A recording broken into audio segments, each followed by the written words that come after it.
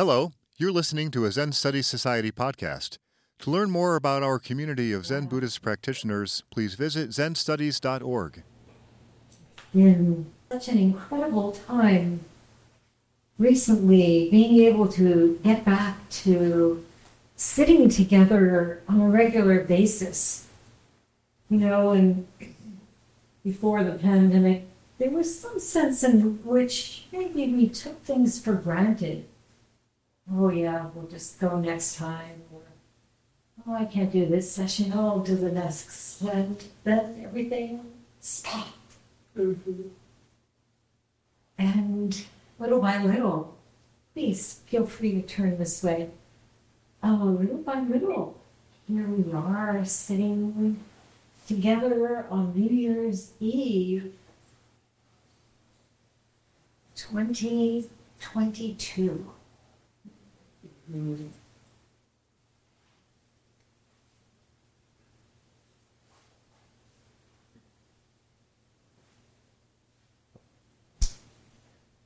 So feeling such gratitude to be here. Gratitude.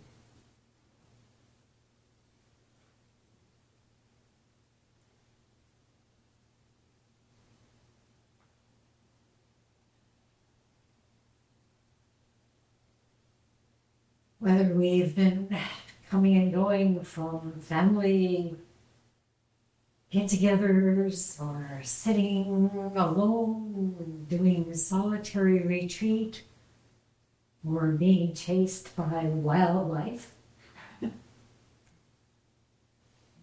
here we are. Such a blessing.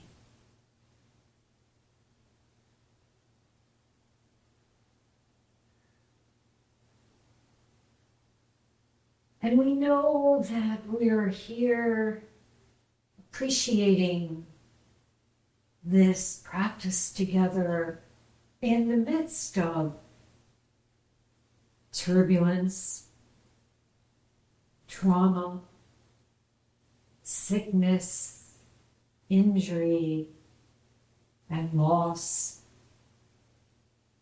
On the altar is a beloved long-time practitioner, passed away, Genko Kathy Blackman. And recently we did a 49-day service for Nikyu's wife, Sandra Strickland. And our long-time practitioner, beloved Dharma sister, Moko Karen Neslik, is now in hospice, Francis House. She first started practicing because at the time, before we had this beautiful zendo, we had a zendo in the attic of my house in the Westcott neighborhood, and she and Dick at that time had been living in a house on just behind mine. And she kept hearing the Han. And when we play the Han, it is an invitation.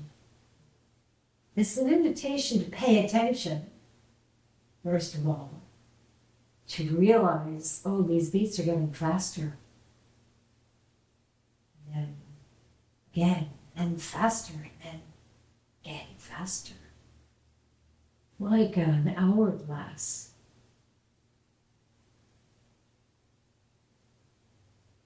So it's calling us to be here, to be with it. But also, we play it before Zazen. We play it dawn and dusk, and we play it at important ceremonies like this one. So she heard the Han, and finally she decided to find out, what is this? And she came and joined us in the Zendo, and from that point on, became an ardent practitioner. And as she became ill in recent years, the most she could do was to join us for Dharma study. She was really so diligent with that.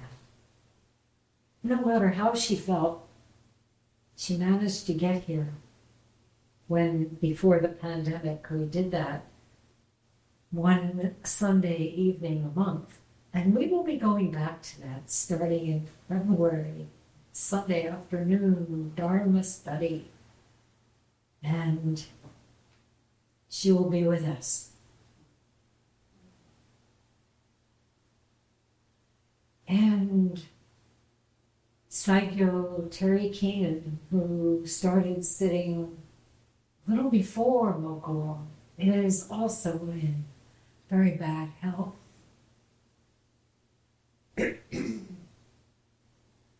Kentoku,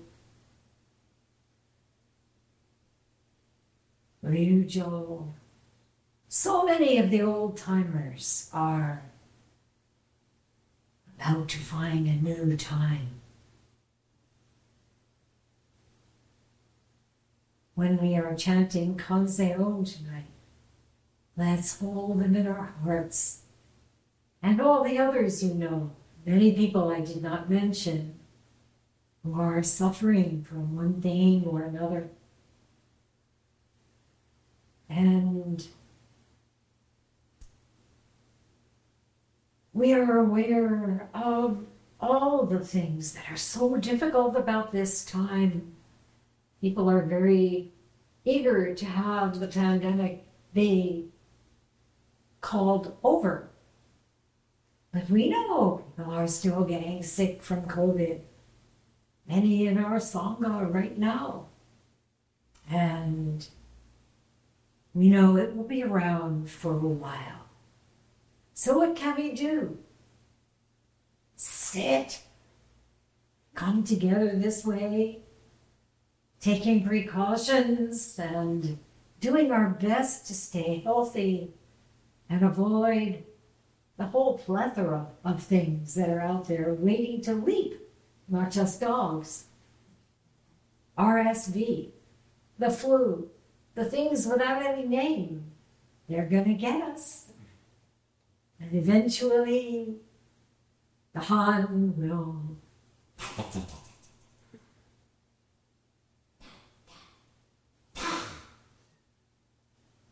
bye-bye. See you next time.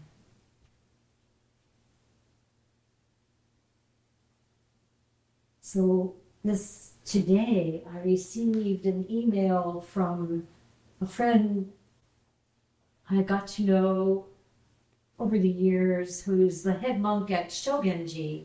Fujin, some of you remember, is also there. She's in the junior college.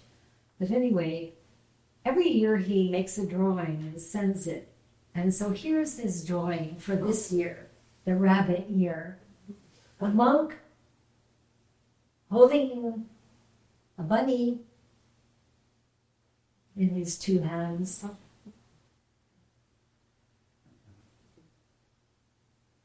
And he has two characters at the top. And one is harmony and the other is face. Harmony and face, kanji. And so I'll read you what he wrote. First, a little verse. If you think of it as your own, it's light, the snow on your umbrella. You don't think that snow is out there. It's your own heart. Then he says, I spent the 23rd of December making New Year's postcards of a monk, feet in snow, smiling under his a jirogasa, which is an umbrella hat, and holding a rabbit. The next day, we got our first snow of the year with about 40 centimeters of snow covering the ground. How much is that in feet? That much. So maybe a foot. Doesn't seem like much to us, especially for our friends in Buffalo around that time. But he says, snow makes for good scenery, but not for easy living. We spent the whole day shoveling the road up to the monastery. It's a very long road up a mountain. And spent the night in our unheated temple. A lot of work, but fun. And at day's end, we felt somewhat like the monks I had drawn.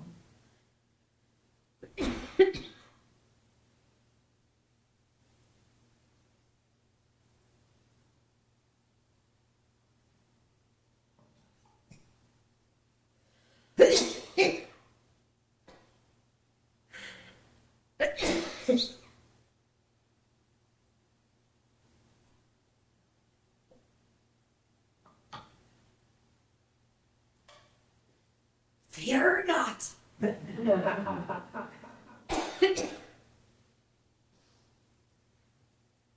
little something. You gotta stop.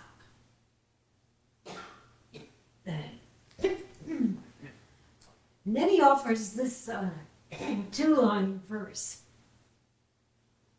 I think we can all relate.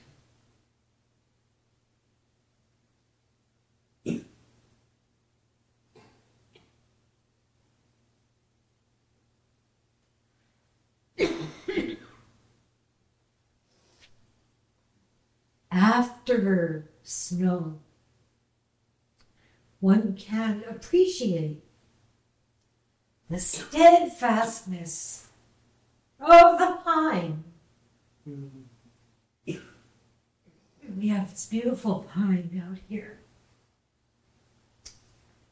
First line.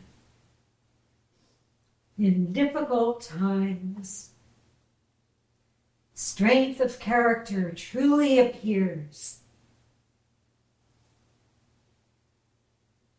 We become like a pine because of what we might consider the things that are wrong.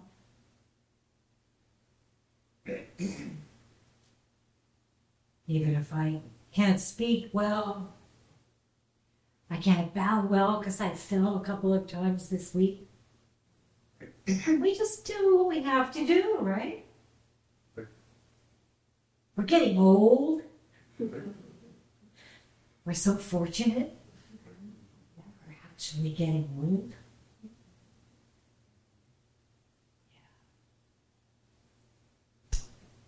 Yeah. Then he says the character is harmony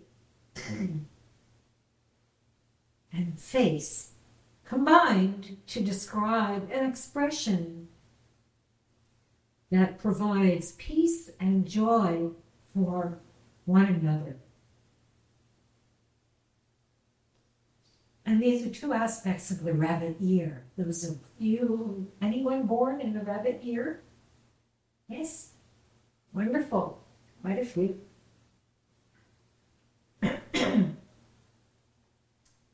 He says, just like a little kid smiling, it's something we have all done and something we can all do.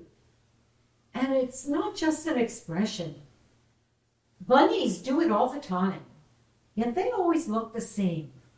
So keep the bunnies in your heart and the load on the umbrella light. The years go by fast, and the chances to connect are few. But wherever you are, know that this bunny is smiling right back at you. A great year to you all. Singing song. Varant, sunny,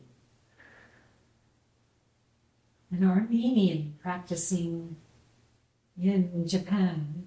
He was raised in America.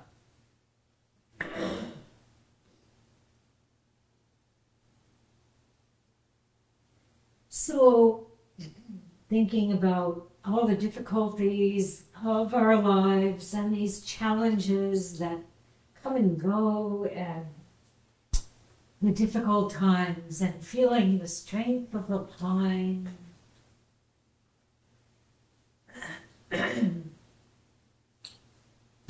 I was somehow drawn to look again, read again, look into again what we chant every morning service, Bodhisattva's vow.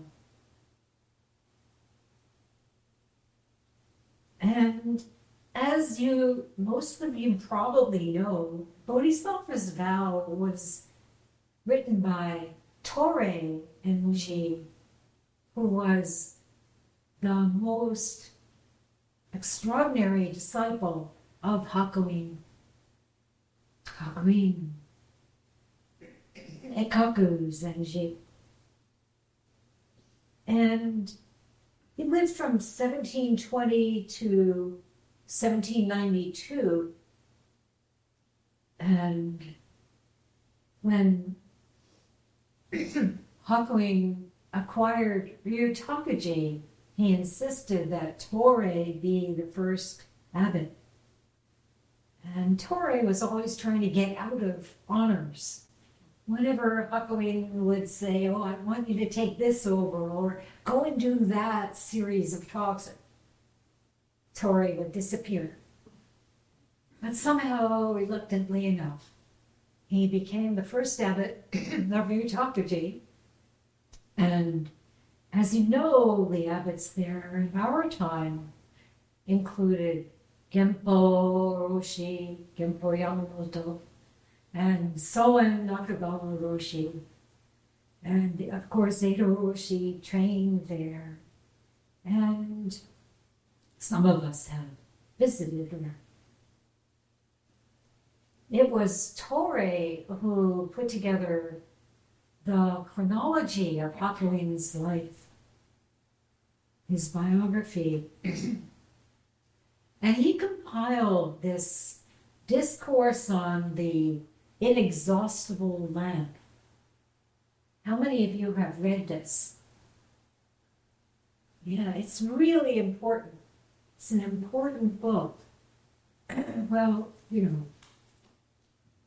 I keep going back to certain passages. There's one in particular that I wanted to share with you right now.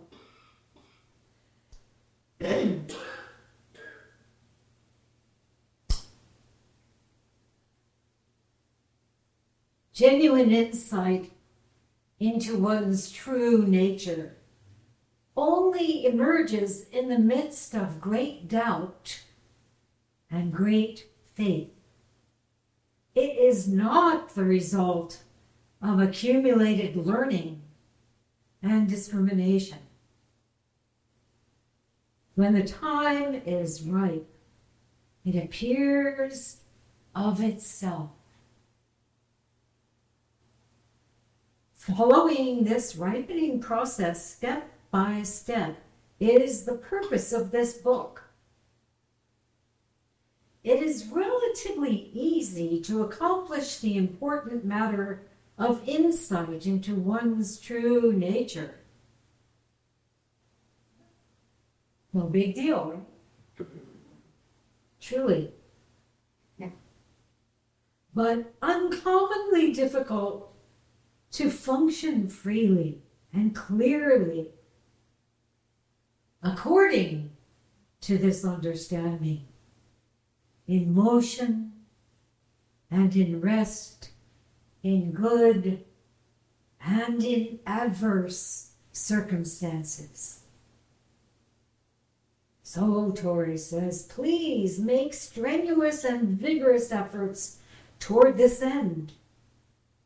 Otherwise, all the teachings of Buddha and the ancestors become mere empty words rather than the living Dharma.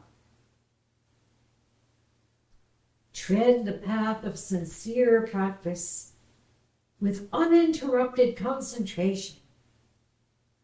And once things have become clear, then it is the time to take up and penetrate the sayings of the sutras and the masters. And that's what the rest of this book does. Brings them all into an extraordinarily clear and compelling light.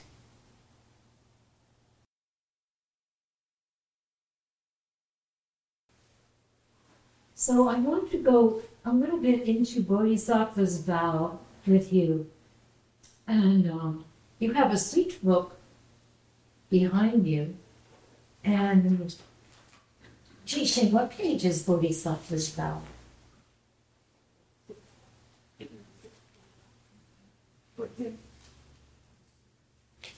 14. Page 14. Page 14. Okay, so on page 14, it opens with a kind of romantic language. When you think about all the issues and problems that beset us, we hear this. When I, a student of Dharma, look at the real form of the universe, all is the never-failing manifestation of the mysterious truth of Tathagata. Mysterious truth of the Buddha's teachings. So we might feel in some kind of cynical way that this is not what we are experiencing. Huh? You ever feel that way when you chant Bodhisattva's vow? Yeah, maybe some people are feeling that they are looking at the real form of the universe and feeling this is it. This is the never-failing manifestation. But right now, maybe I don't. What is the issue here? First of all, when I, a student of Dharma, what does this mean? Certainly not, as Tori said in that passage I read, that you are studying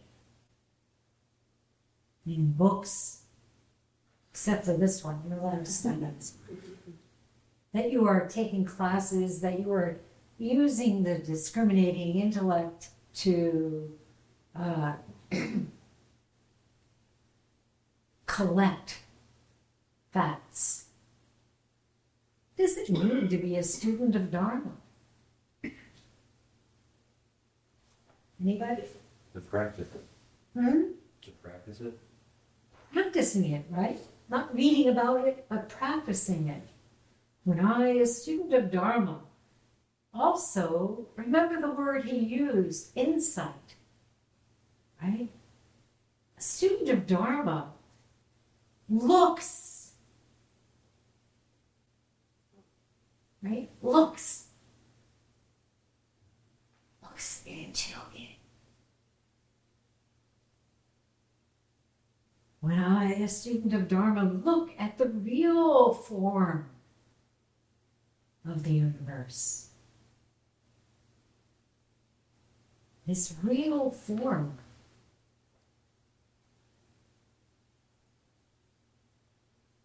when we look with the clear Dharma eye, in other words, the eye that is clarified through our zazen, our meditation. When things fall away, all those veils drop. When we see with this Dharma eye, this non-dualistic eye, then every phenomenon is a manifestation. Everything is. He says, all is a never-failing manifestation of the mysterious truth. Many times in our lives, that mysterious truth is not seen. What do we see instead? What do we take as real? Illusions. Based on what?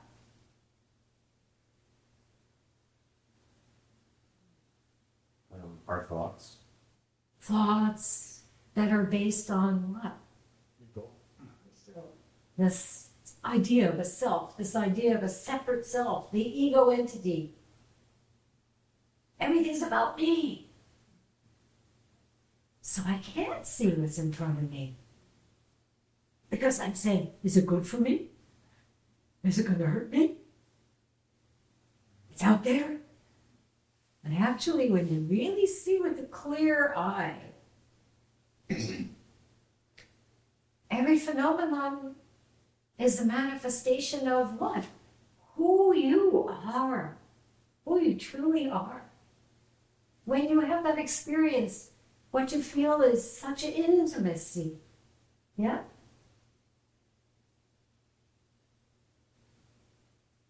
When you look at something, especially in nature, let's put it that way, taking a walk, and something catches you,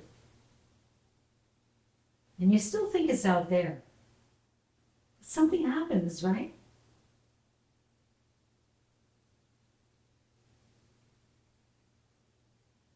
That's who you are.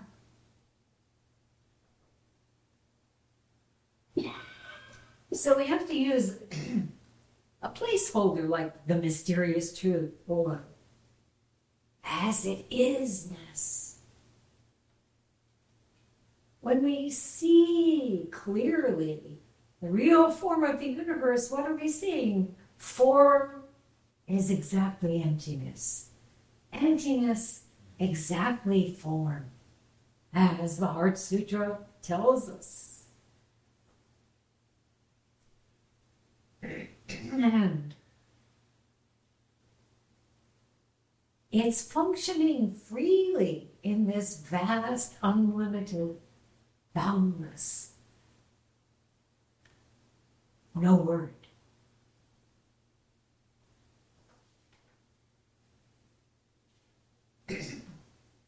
How can we put it in the Song of Zazen? To regard the form of no form as form, whether going or returning, we cannot be any place else. Going and returning is just a matter of how we are living our lives. Being true to what is arising in this very moment. Not seeing it through a lens of all the different self-concerns that we normally bring to everything.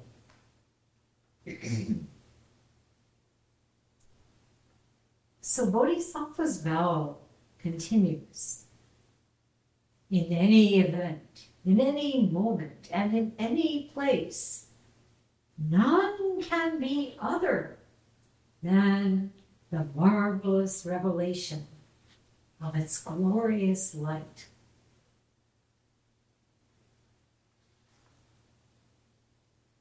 This light, Atati, you are this light itself. And it's always revealing So what we do in Zazen, in meditation, is to strip away thought after thought. The illusions, as you said, that cloud our vision.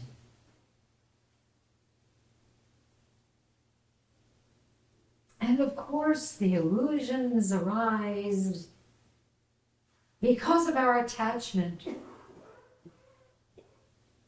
to things that come and go, temporary forms that have no inherent existence.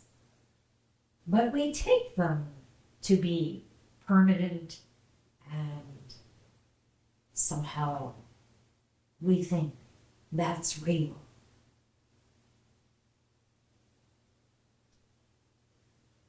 Most of you, if you've read the Diamond Sutra, remember this line: the mind should be kept independent of any thoughts that arise in it. If the mind depends on anything, it has no sure haven. And when we feel we have no sure haven, that is really the source of suffering. Constantly grasping after things that we think will make us feel better and end up distracting us from this great, clear light.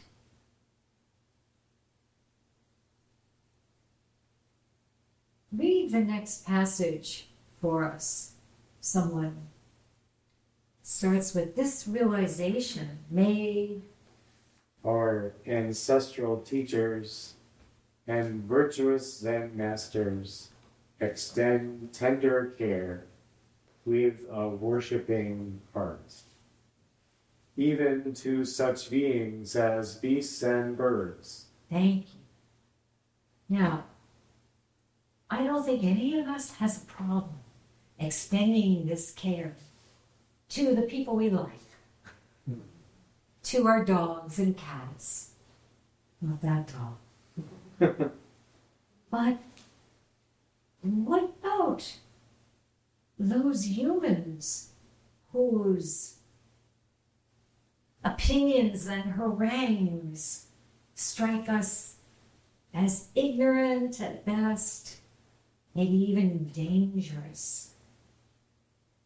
I don't know if any of you have encountered such humans during this holiday season. Oh, everything's so wonderful. But it's really embarrassing how quickly the mind can become dependent on the thoughts that arise in it, right? Leading to instant intolerance at best, arguments, storming out of the room. But thanks to our ongoing practice, we know what to do, right? This realization, somebody else would like to read, teaches us that our daily food and drink, clothes and protections of life are the warm flesh and blood, the merciful transformation of Buddha. Very good. So everything is always supporting us. The Buddha's transformation body is revealing through our own material body. Do you remember that passage from Vedam? Yeah? Platform Sutra. He says, Our nature is pure, like the clear sky above, and our wisdom is like the sun and the moon, always shining.